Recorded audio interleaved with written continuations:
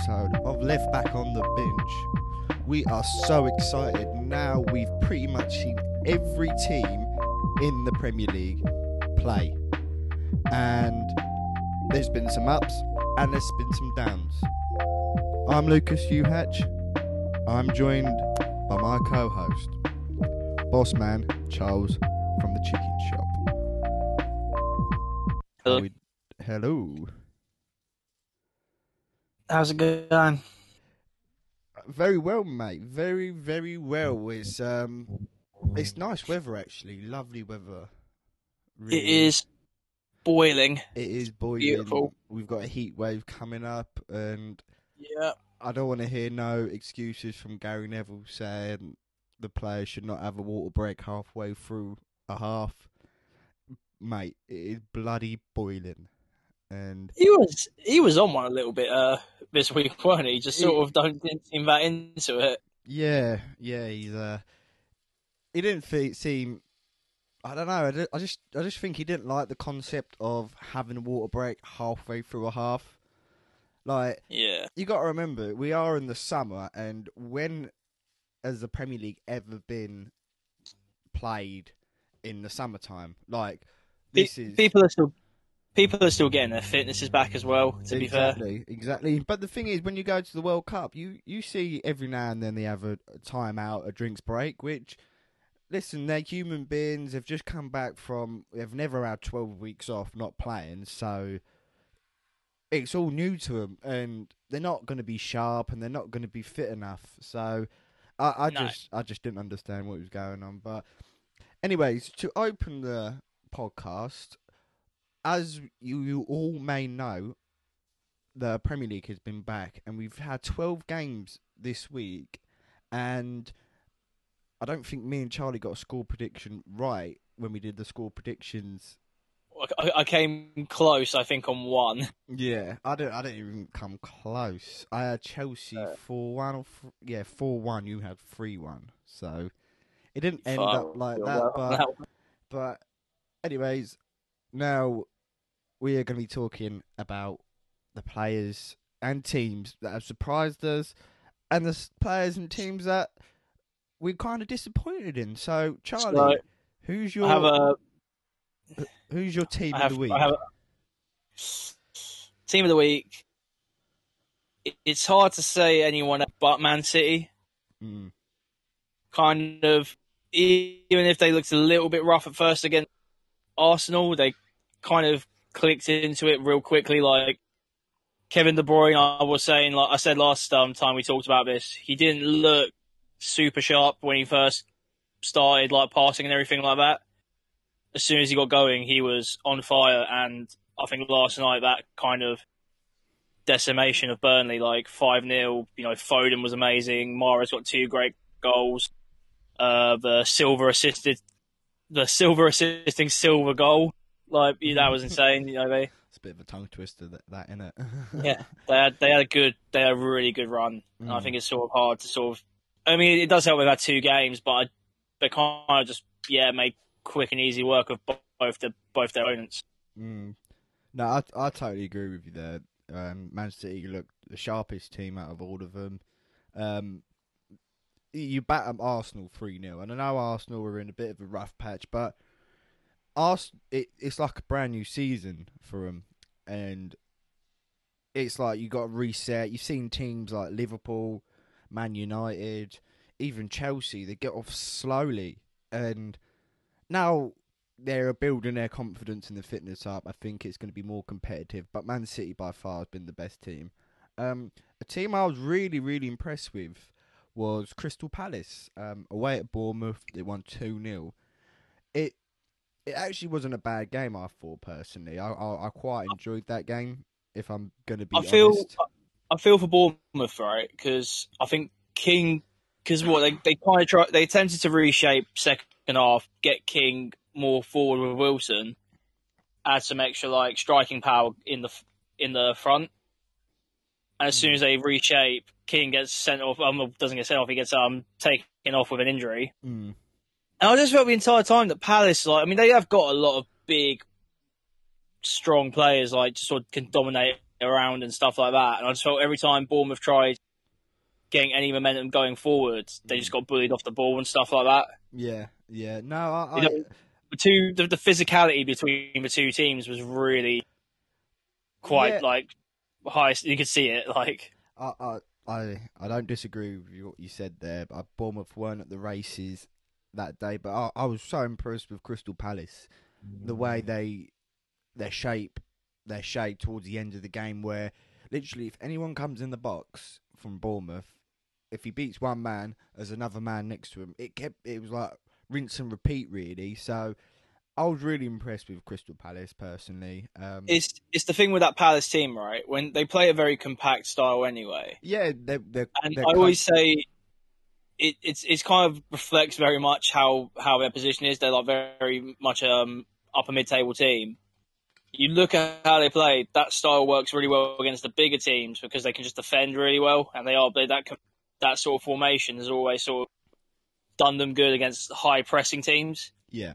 And at the same time, yeah, they can then use that compact sort of defensive style really well against smaller teams because they know that it's just like the small teams are going to keep going at you, trying to break you down, and then you can just counter them easily. And I think that when they hit a counter, they've got enough going forward to like kind of be effective. Yeah, they've got enough pace going forward, really. Yeah, like Zaha and Jordan Ayew. Yeah. Van Aanholt if he's on the cap. Benteke wasn't too bad. Benteke is normal Benteke, really, not By Benteke standards, it was probably like an above average Benteke performance. Wasn't great but it was good.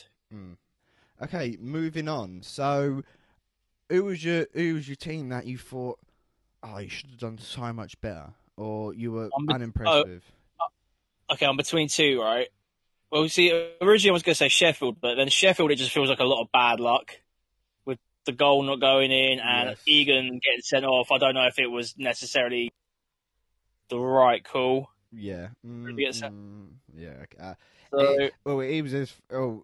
and Joelinton were hand fighting, and the ref gave him yellow cards, and it was. I actually think that was sort of a red card because you got to remember. We're going off topic here, but you got to remember that he was the last man and he made that large disc tackle, which it weren't really. So that's the red cardable offence. But yeah, I thought they could be up there because we just haven't seen like what Sheffield do good. Yeah, they've been very like un-Sheffield like from the last season. I thought the match against Villa, we both said how boring that was, and in my head, that Sheffield team should still beat that Newcastle team just based on shape and formation alone. But I'll give Newcastle credit. They did good. Yeah. But I guess he's right. It's weird because even though they're only recently promoted from a Championship team, what Sheffield has done is kind of raised their standard compared to like a Norwich or a Villa.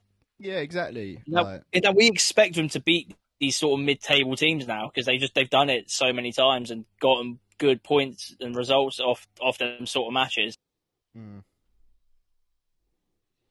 Yeah, I totally agree with you. I think there is another bigger LVP. Yeah, that was going to be my one, but you can roll with it.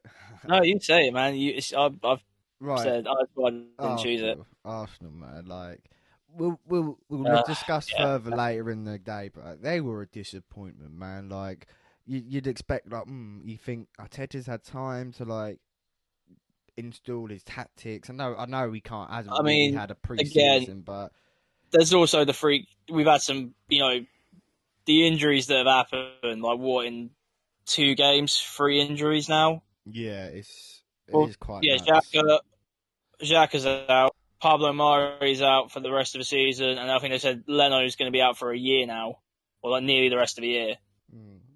So it's pretty much just left them in like, kind of dead sort of like, they ain't got, they're losing players like crazy. It's nuts. So, who was the player that surprised you? Who did you think that was the best player? Not you don't have to name who was the best player you think, but who was you I'm not most gonna say, impressed with?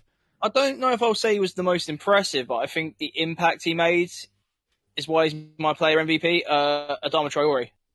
Okay. Because that Wolves West Ham match was kind of going nowhere real quick. I didn't think either team looked particularly like quality at like for the most part. I mean, Wolves slightly more than West Ham, but we kind of I think guessed that was going to happen anyway. And Traore off the bench, like you could just automatically see like going forward the difference he was making. Just like that cross to set up Jimenez's goal was brilliant, and I just think because like when you sort of sometimes think like one player can change the game, and sometimes you think, oh, nah, it's a team sport, that's bullshit, all that kind of stuff. But he kind of did it because I didn't really. Maybe they would have still got a goal without him, but I just felt his coming on just led to that immediate change of effect. Well, and as soon as he got the ball, as soon as him and Jimenez got the ball rolling off his, assist. it kind of just it went all Wolves, and then you get the Jota goal after that on Neto. Neto, yeah, Oh, sorry, that was it's a the Neto strike. goal. That was a strike. That was a strike and a That was a half. strike and a half. He based on he could have been up there as well, but I genuinely just thought Traore's impact of the bench. I thought it was clear when he came on how much it made the difference and changed the pace of that game to Wolves' favour. Yeah, I didn't really have that in my mind, to be honest. I just see that it was a good tactic by Wolves, personally, to not start Traore, because in the dying it weren't really the dying embers of the game, but it was sort of like this is going into the second quarter of the second half. So I'd say the fourth quarter if you include the drinks breaks. In a period of like people being a little bit leggy and Yeah, also in a time where like not everyone's fitness is fully up to their normal part. Exactly. Players like him are like a really important thing, and that's why I was amazed. Like you look at West Ham, like we know how quick Antonio can be, and they had him starting. I would have thought, maybe save him till the end, and maybe using that speed as to your advantage, that speed and that power. But yeah, that's what I thought, and you got to remember that Traore is a good impact sub.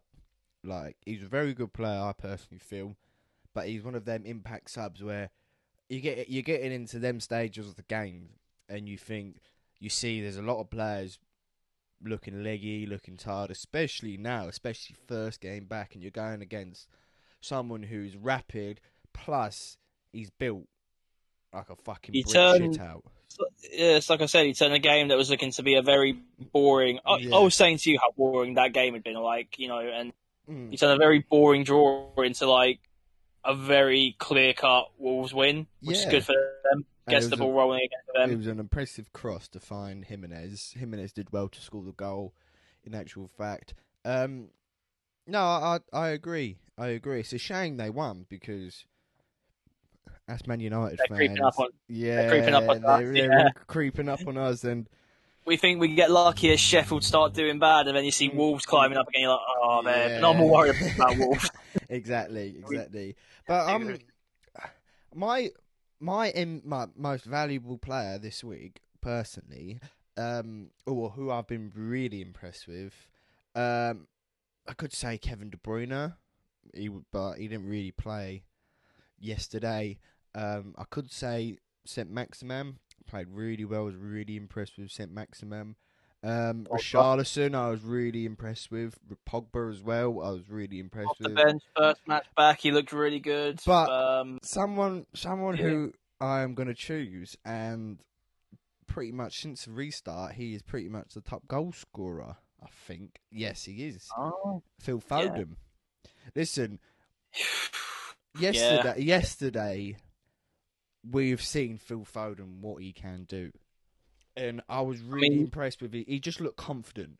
And especially for someone who's 19, who's coming into a team where this team's full of superstars. Not many people from the academy, not many English players in that team, in actual fact. But coming into a game like this at Burnley, you're thinking, Burnley might roughen him up a bit. It could have been not a good game to play him, but oh mate, he was on fire. Oh, his performance was incredible, and I think even he said it in the post match interview, like best performance in the Man City shirt. Yeah. And I definitely think Foden's in a very if he's in a place right now where it could be really beneficial to him, where with David Silva leaving at the end of this season,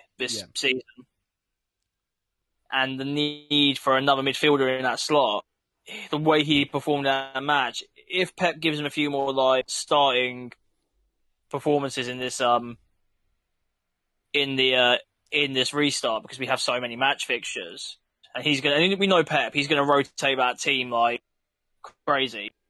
Yeah, I mean, like, what was it? It was like eight changes yesterday from the Arsenal match. Yeah, it was. Yes. You know what I mean? Like 8 changes. He has the opportunity in those matches where I feel like he will start. Like if he shines, they should probably still buy a backup midfielder anyway if they want to. But I just feel like he's now cemented himself in a good chance of like next year getting that ball rolling to like being a proper like starting midfielder for that team. Which I think a lot of City fans and like even people who are like want to see young English players in the Prem play more, like he's given himself a good start to like cementing himself as a starting 11 member. Yeah. And yeah, 3 goals in 2 games in a restart period as well, where like we were saying, everyone's a little bit like not on point as much per se. He's come out and looks like, well, he's like a star. Exactly. And I'm not going to say it might benefit, but when he's playing in the reserves or when he was playing like in the under 19s, you're not used to having crowds anyway. So in that environment, it suits someone like Phil Foden. You see Mason Greenwood coming on, making an impact. He looked sharp, but as people would say, you're coming up against a Ben Davies where he's fucked. So it has its ups and downs, but no, I thought personally Phil Foden was incredible, and he is my player I've been impressed with this week. But moving on, we are going to be talking about the players we least. Oh, we didn't say. The LVP. The LVP, where they just underperformed and they weren't to our expectations. Didn't look good. Yeah, I mean, I feel there's one major one that you and me might bring up, but can we say really under?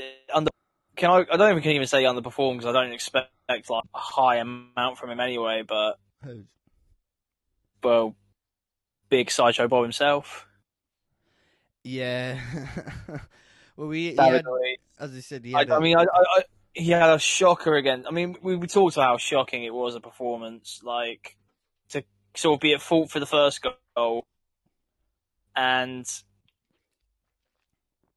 yeah, just then getting red carded. And it was a stupid red card, to be honest with you. Like, I didn't think it was particularly needed what he did. It wasn't a wise decision from David Luiz to go in like that, but it was. It ums and ahs if it was a red card, but the VAR confirmed it wasn't a red, so yeah, it's fine. But he's just doing himself no favors. Like he's looking to sign next year, and I feel like there's a lot of like humming and hawing on like multiple ends, like on like the board and Arteta side of things and the fan side of things, like do or do they not want this guy on their team anymore? And I think he's just doing everything in his power, like to make. He's essentially just hurting his chances. Like he just keeps doing these stupid things that it's like, if you're looking to, like, they ain't gonna want to keep you if you're this much of a liability. No, they already had 2 liability of centre backs in Socrates and Mustafi, and to be a third liability defender, I mean, you got all these other like issues with like Mari injured, Holding's fitness. We don't know what's up with that. Like they don't need like dead weight centre backs anymore if they want to move forward. Yeah, I agree with you, but personally, I just don't think I had enough as you say, he didn't really finish. He was on for like what 40 minutes or something like that. I didn't really think it was a performance. I expect him from him now, like going in rash after seeing that Brentford game. You expect David Um, Luiz to do something if stupid. if we want to go for underperformances, or like I don't want to dig him out because I still love him, but David De Gea would be up there. Yep. As I said, Bad save. I had I had a Harry Kane and Marcus Rashford, but I'm going to give them the benefit of the doubt. They have just come back from injuries, so Yeah, they I haven't played in 6 months. to me, Kane kind of just suffered more from like the Jose style of play, if you know what I mean. They didn't Mm, really get a chance to sort of get him in the box because they were playing so deep a lot of the time. And I feel like I was sort of half expecting if they were going to get anything out of a goal on how Jose was playing. It was going to be off Bergwijn or Son, because it was just going to be that pace and that like counter attack that was going to do it for him. But the way, based on how compact they were at times, I just thought Kane was sort of half missing most of the game because of it. yeah, no, yeah, A lot I of that could agree be with fit you. as well. Yeah, exactly. But And then Rashford, I think you could tell he was trying it, but he was just it was sloppy at best, and I think that is just like the rust kicking in.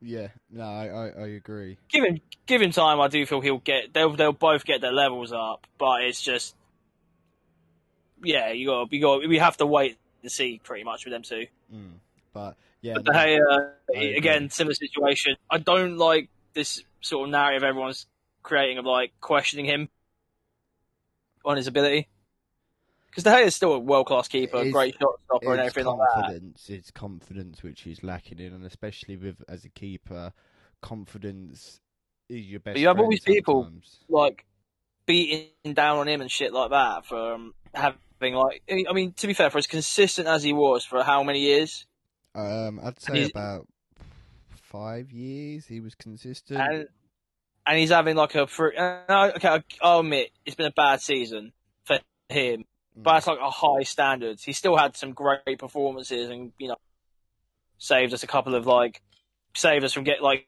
conceding a couple of goals based on his ability. yeah. But I will admit that last night on Wednesday was not Wednesday, Thursday. Was it Thursday or Friday? Friday. Sorry, Mm, on Friday it was it was very suspect, and it's Kane didn't help. I didn't think Shaw helped with his clearance. There was a very, but I think De Gea's save. It was one of them that you think that's something that David De Gea should be saving, like you yeah. know, fairly Yeah. easily. Yeah. I'm not gonna go full Keno on him. Like, oh, he's shit in that. I'm like bollocks. He's Mm, still a fucking quality keeper, yeah. and I get people are getting excited about the prospects of Henderson and like for the future and that, but I'm like I wouldn't necessarily say that Hayes time yet. Yeah. Well, moving on to our main topic of the evening or afternoon, whatever you call it, is about Arsenal. And Arsenal have had two wretched performances where, as any Arsenal fan, I generally feel sorry for them. It was the first game against City, wasn't the best game for them, but they just didn't look like they were going to score. And then against Brighton, they did score, and then Brighton pulled two back. And Well, to be fair, right, you can see there was frustrations in the Arsenal camp when more even players before did score. Pepe scored, did you think they were going to get a goal? Because No, his goal was kind of like an out of nowhere thing anyway.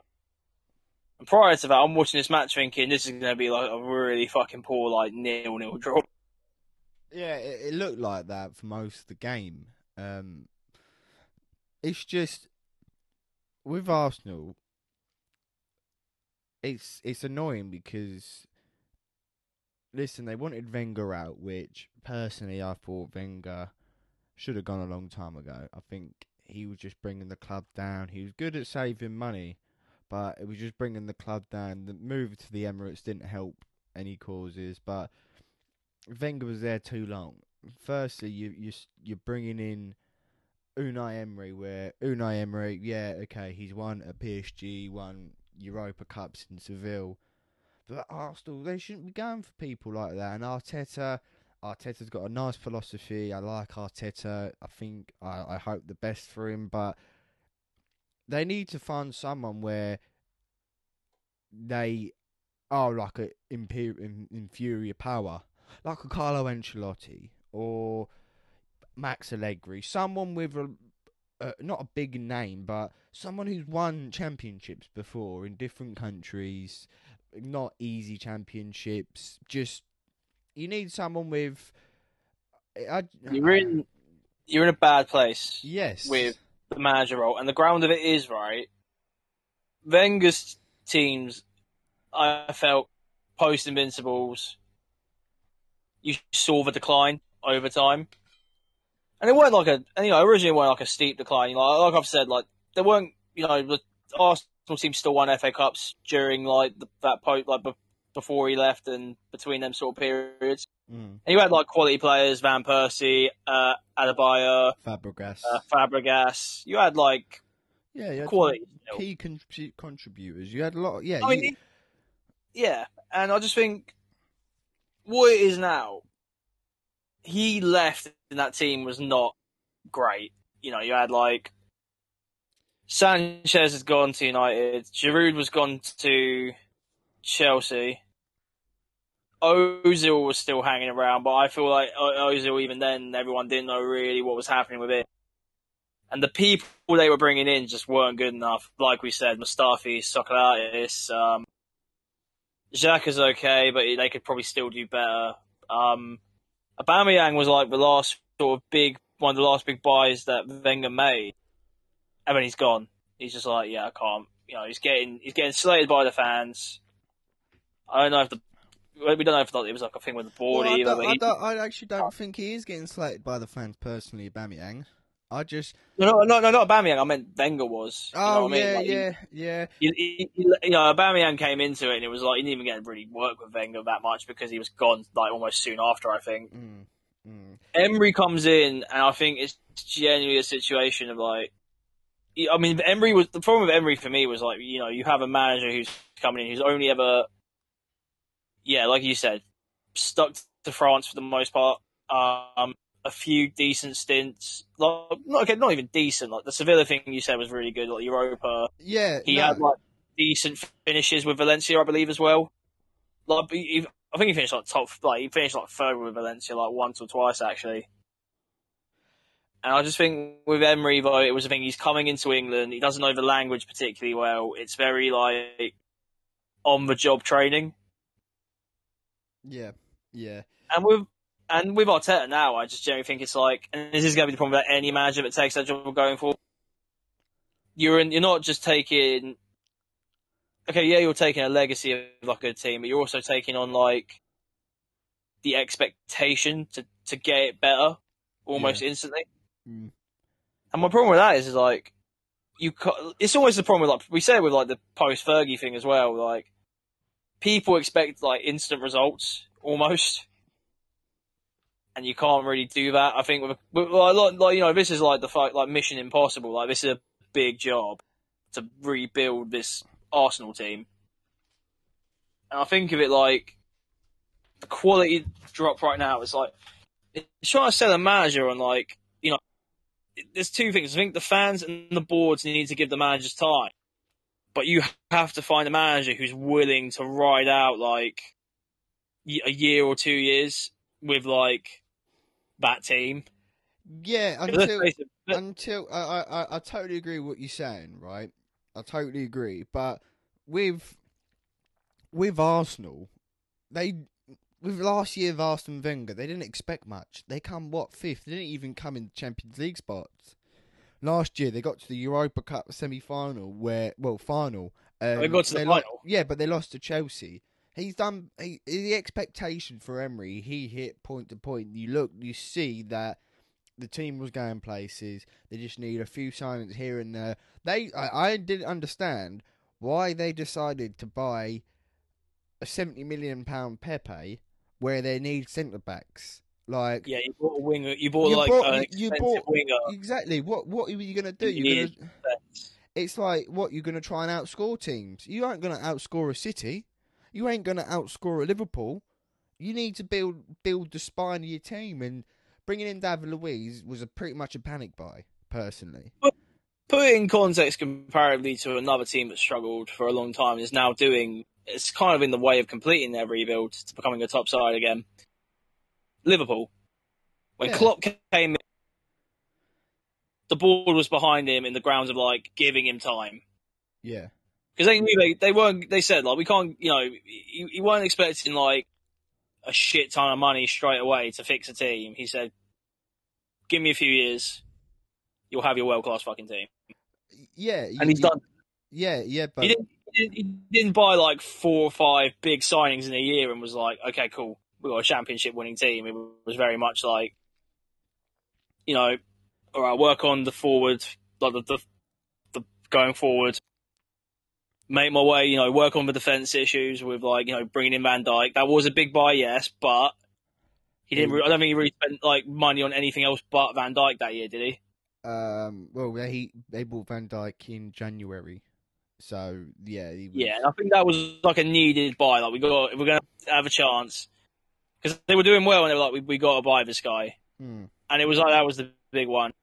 And then the goalkeeper thing with Alisson, which I think again that's a investment, and that's clear. That was clearly needed after the first Champions League final with Klopp. Yeah.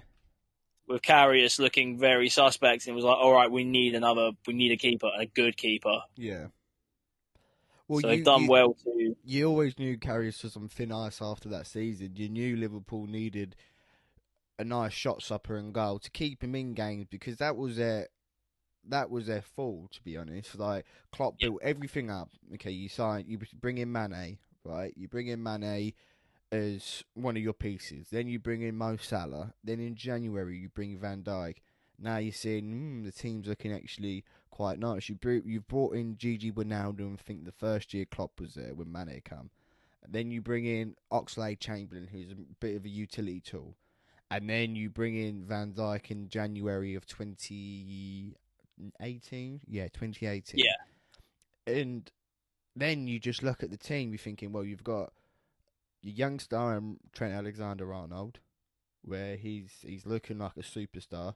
That's just the benefit of having a genuine academy talent and being able to fit him in. Well, how many? It's not like I don't think Liverpool have got. Okay, they've got some. Well, other than Trent, who's from their academy that is in the starting team or in the starting 11? Just Trent. I'm trying to think now. It's Trent. It might, just be Trent. It's Trent. So they don't have a plethora of talent compared to Man United and Arsenal and Chelsea. We seem to have banging young kids out left, right, and centre. Yeah, it's just that's what I consider a plethora of talent. It's just Trent. I've always thought Trent is a fantastic player, but it was the right time to bring him in, where you have right back Nathaniel Klein, who isn't actually going to be okay. You don't want. I'm not going to be peaking Nathaniel Klein, but he's not a side of play where you think, well, he's a quality right back. His quality. He's not. He's good, but he's not great. If you know what I mean.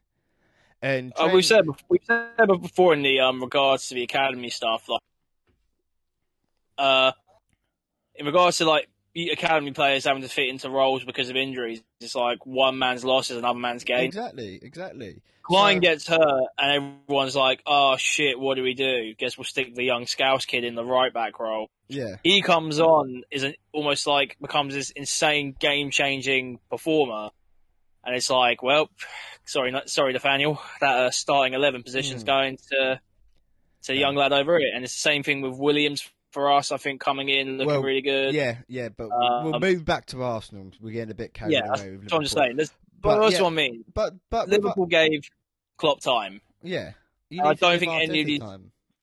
You need to get Arteta time because I like what Arteta's doing. Like I haven't seen much. Like I see a few games here and there, but you can tell where Arteta's trying to install his ideas. With Emery, you'd see one formation, then another week, other formation, then the whole squad's different. You just think, whoa, whoa, whoa, whoa, Emery, calm down. Just play, It's panicking. just play of normal formation. This is the problem. We're in a there's like a culture that's been bred from like I think it's almost like it's weird, right? Because I feel like Liverpool have been. This is I'm not sure. I'm bringing it back to the point again, right? Liverpool went so long without winning anything that the culture of like what Klopp said, like just give him time, give me like Klopp, give me time, give the team time, you'll get the result, and he's proven it. Arsenal fans and like their boards and shit, I don't think they've ever really like given them time. Well, And they gave they gave Arsene Wenger so many years, and they've only just sacked Emery. It's only Emery. It's not like we're talking about like a Chelsea or a Man United. Like every few years they're going to chop and change a manager. Nah, they gave Arsene Wenger time to fix it. Then they've gave Emery time. Maybe the difference is the performances from that team didn't help. Yeah, I just say they didn't deliver because let's face it, man. The last Emery round of performances was fucking shocking. Like scraping past Europa victories. Yeah, that's why he got sacked. That's why the thing is, Charlie, if you're a manager of a team like Arsenal, right? Arsenal expects certain things to happen. If you're not playing the football that the fans want to see, and all this and that, you're gonna get booted off. Yeah, but it's not just it that was getting scrutinised. Look what happened to Xhaka, with him getting booed off, and then like the threats on him and stuff like that, and it getting fed up, throwing his captaincy band, being like, fuck this, I don't need this. And then there's the shit with like, they scrape a drawback against Southampton, 2-2 draw, and Aubameyang, they're just getting booed off. The entire team gets booed off. And you see Aubameyang clapping, like, trying to say, like, and it's almost like an apologetic fucking clapping, not like a, thank you for your support. It's like, we're trying to do better, but it's like, it just, the atmosphere was like defeated. It was either players who are frustrated or just felt defeated. Like Aubameyang at that point, I'm thinking he's probably thinking defeated. Like I don't know what I'm doing here. Xhaka's probably like in this rage mode of like given this captaincy. I don't even know if he necessarily wanted the captaincy. They just voted on him, just gave him the captaincy, and he's getting scrutinised when I don't really think he could have done anything about it. Ozil, I think, was sort of like up in the air. Like I think people were kind of curious as to where he was at the time, and then the defence is just getting. I mean, I think the only player that people would at the time were really like giving a shit about was Bernd Leno because he was like saving them from so many more losses with his like performances, and maybe the young lads coming through like Maitland-Niles, Saka, Martinelli and Saka. They were impressive. Like with under they were giving them because they were giving them time and they could see they were like trying to make a difference in that team. But there's something off when you keep changing your team every week. It's not like I understand it now. I understand it where you've got X amount of fixtures, but I like for most teams you can name pretty much their starting 11. At the time of Emery, you couldn't name the starting 11 because they didn't have one. They didn't have one they liked, and that was a massive downfall of Emery. I don't think Emery gave a lot of people chances. Like Danny Ceballos, few games. Oh no, he's on the bench.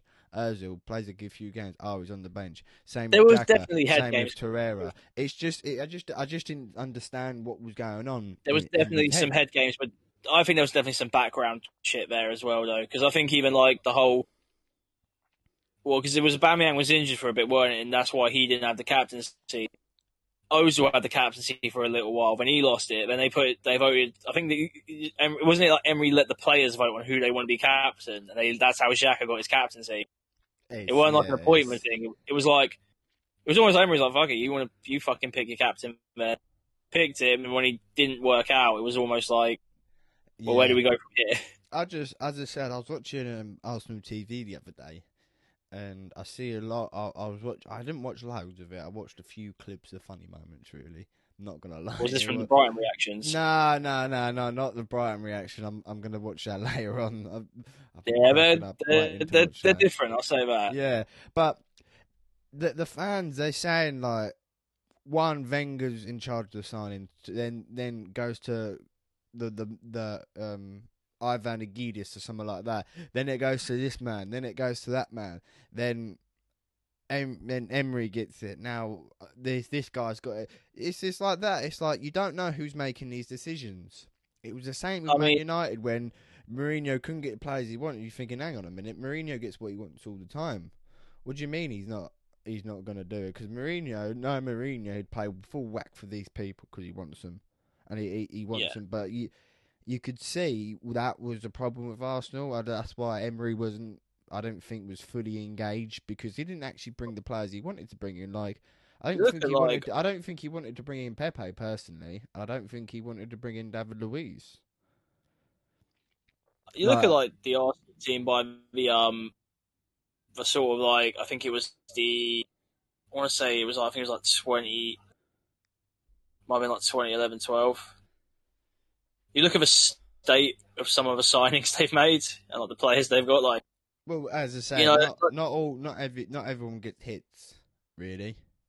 yeah, but I think it was also like you kind of half felt like he was like you're buying on a budget, which when you like having a team as like look, Arsenal's a big fucking club and they're sick there, and this wasn't like again like we said like the Evertons and Tottenhams where it's like they haven't won shit since the 60s or the 70s.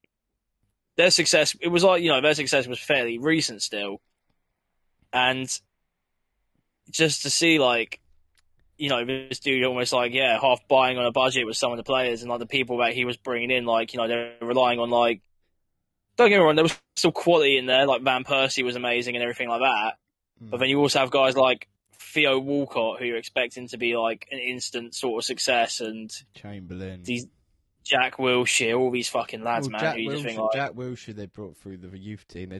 They to be honest, they have been quite fair. Arsenal but you know what I mean? Opportunities to youth players. Yeah, but this is what I mean. They were relying on the youth team players, the under 23s, the under 18.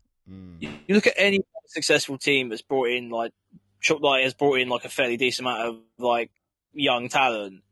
You don't just fucking stick them out, but you have the experience, the good experienced players to go with them.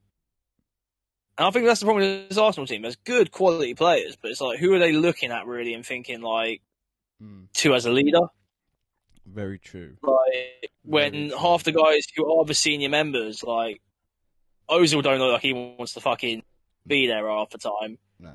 The defense are like unable to lead. I don't think anyone in that back four really could lead a line. Maybe Bellerin, and even Bellerin, I don't think really has that kind of sort of thing about him to lead the back line. Yeah. And I look at like even Aubameyang. I think you look at him and like he's a star player. He's a leader. He's their captain. He is. What's up with what the fuck's going to happen to him now? Like is he going to go Barcelona? Like is he going to leave at the end of the season for like a big money thing? Like I don't think anyone fucking knows what's going on with that team. And he's like, for all the talent that we talk about, Saka, Martinelli, even Nketiah to a degree, like all these people have, they ain't going to go very far if they don't have anyone like to really kind of like help bring them up. Yeah, I agree. Well, even you know what I mean? It's just like we've seen teams use like young players before, but it's not going to do you shit all if they lose the motivation. No. But because they're probably thinking, oh fuck me, we're starting for the first team now, awesome. And then they get to the first team and see everyone just looks fucking miserable or just like panicking, clueless out there. What the fuck are they probably thinking?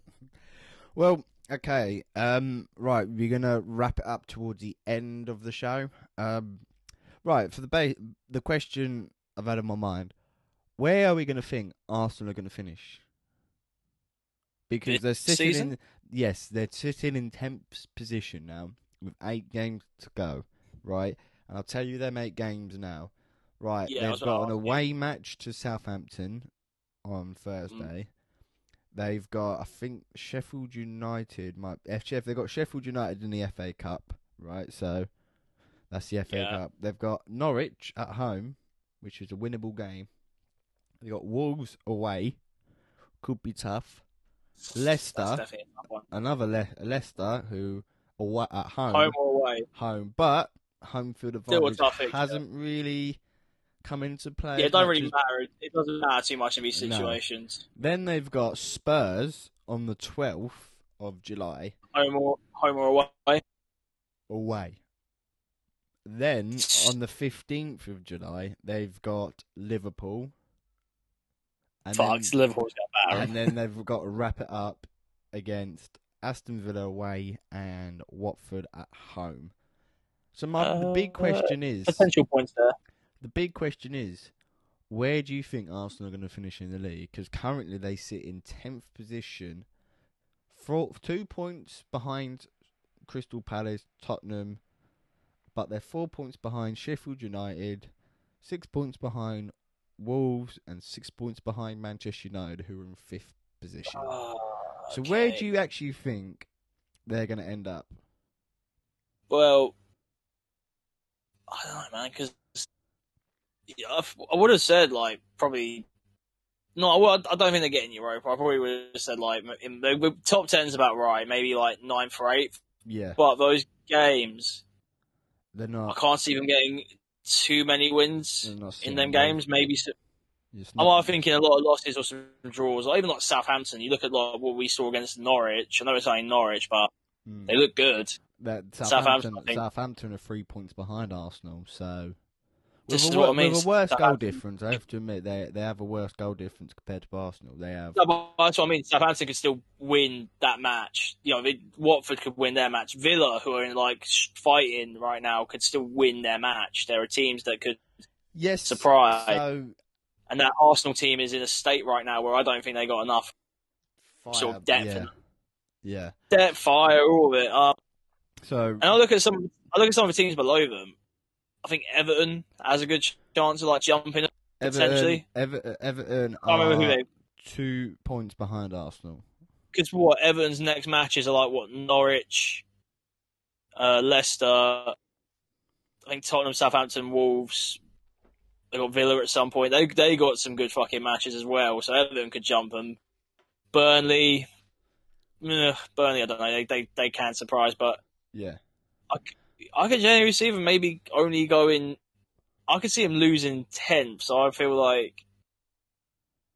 I think they'll either stay the same at 10th, or they might even drop to 11. I don't think there's much hope for them going further up, if you know what I mean. Yeah. I think Unfortunately. personally, I think 10th position's where they're going to finish. I don't think the run of games are going to favour them. I think they could probably pick up points against. Let me go to the matches. They could probably pick up a couple points against Norwich. Definitely. Aston Villa's another, because they can probably get most of their players back, and Watford. It depends on where Arsenal sit. It also depends on the Villa factor right now. If Villa do start climbing a little bit and they see a chance to get out of the relegation zone, it comes down to that Arsenal match. They're going to come out fighting. I do feel like, you know, there is potential to see an upset in them sort of situations. So We'll see. it's one of them with Arsenal. Yeah, you just don't really So you don't think, have a lot. Mm. Yeah, I'd probably say roughly around Just 10th, 11th. So 10 or 11, which one you got to go for? I'll go 11. Right, okay, we're going to do a bet here. I am going to choose Arsenal. me. We're going to go 10th, and Charlie says he's Okay. going to go 11th. So we're going to put And then they drop to 15th. we're going to put a fiver on it, right? So no, we'll put a fiver on it. If Arsenal finish higher than 10th, I win, and if they finish lower than 10th, you win. But if they finish 11th, you win. If they finish 10th, I win. So so we're going to put a fiver on it. So you heard it first. When the last game is set to be played, well, Arsenal's last game is set to be played on the 26th of July. Might be the day that I owe Charlie a fiver, because personally, I actually don't think they're going to climb above that. But anyways, Charlie, thank you for doing the podcast today. I know you'd rather be sitting outside in the swimming pool, few tinnies on the go, watching the footy. and you're I'm stuck going to inside. turn the football in a bit. Yeah. We got two matches tonight: Leicester, Brighton, and Yeah. Tottenham, West Ham. Yeah. Might be all right. Yeah. I never got to ask you earlier, because we were talking about the MVP LVPs. What was your favourite match of the week that you watched? Oh shit. There's not much to choose from, really. I'd have to say. Do you know what? I quite enjoyed the. I don't know why I'm saying this. The Crystal Palace Bournemouth match or the Newcastle Sheffield United match. Personally, I just didn't think there was much going on, really. Like, I was actually so excited for the Man United Tottenham game, which I was quite pissed at the time because the result we didn't want, but at the end of the day, both teams I thought played very good football. Yeah, it wasn't the result we want personally, a 1-1 draw, but I like Watford Leicester, surprisingly enough. Yeah, to be honest with you, I think Watford to get the equaliser last minute. I thought both teams did decent. Probably Watford was slightly better than Leicester, to be fair, for like most of that match, and I was like, Jesus, like it's a good little. I was like, oh, this could be interesting. So yeah, it could have been interesting. So hopefully we get a few. I'm going to say worst match, Everton Liverpool. Oh yeah, that was boring derby. Very boring derby. That was dire. Me and my brother were watching it together, and we got so bored. We started. The thing is, we started naming every player who was on the pitch. We tried to name all their team they played for, and all throughout their history. So we had to name every single player. So, for example, Alisson, Roma, and I think it was Internacional, or something like that. But anyways, Milner, City, Newcastle. He's had a few, actually. Villa, Leeds. Well, anyways, it's time to wrap up the podcast. I know it's a bit shorter than the usual hour and 10. It's just hitting an hour and 52 minutes, which we are trying to decline the time down a bit, just so it's easy listening. And we want to watch football, so exactly. So we have been left back on the bench.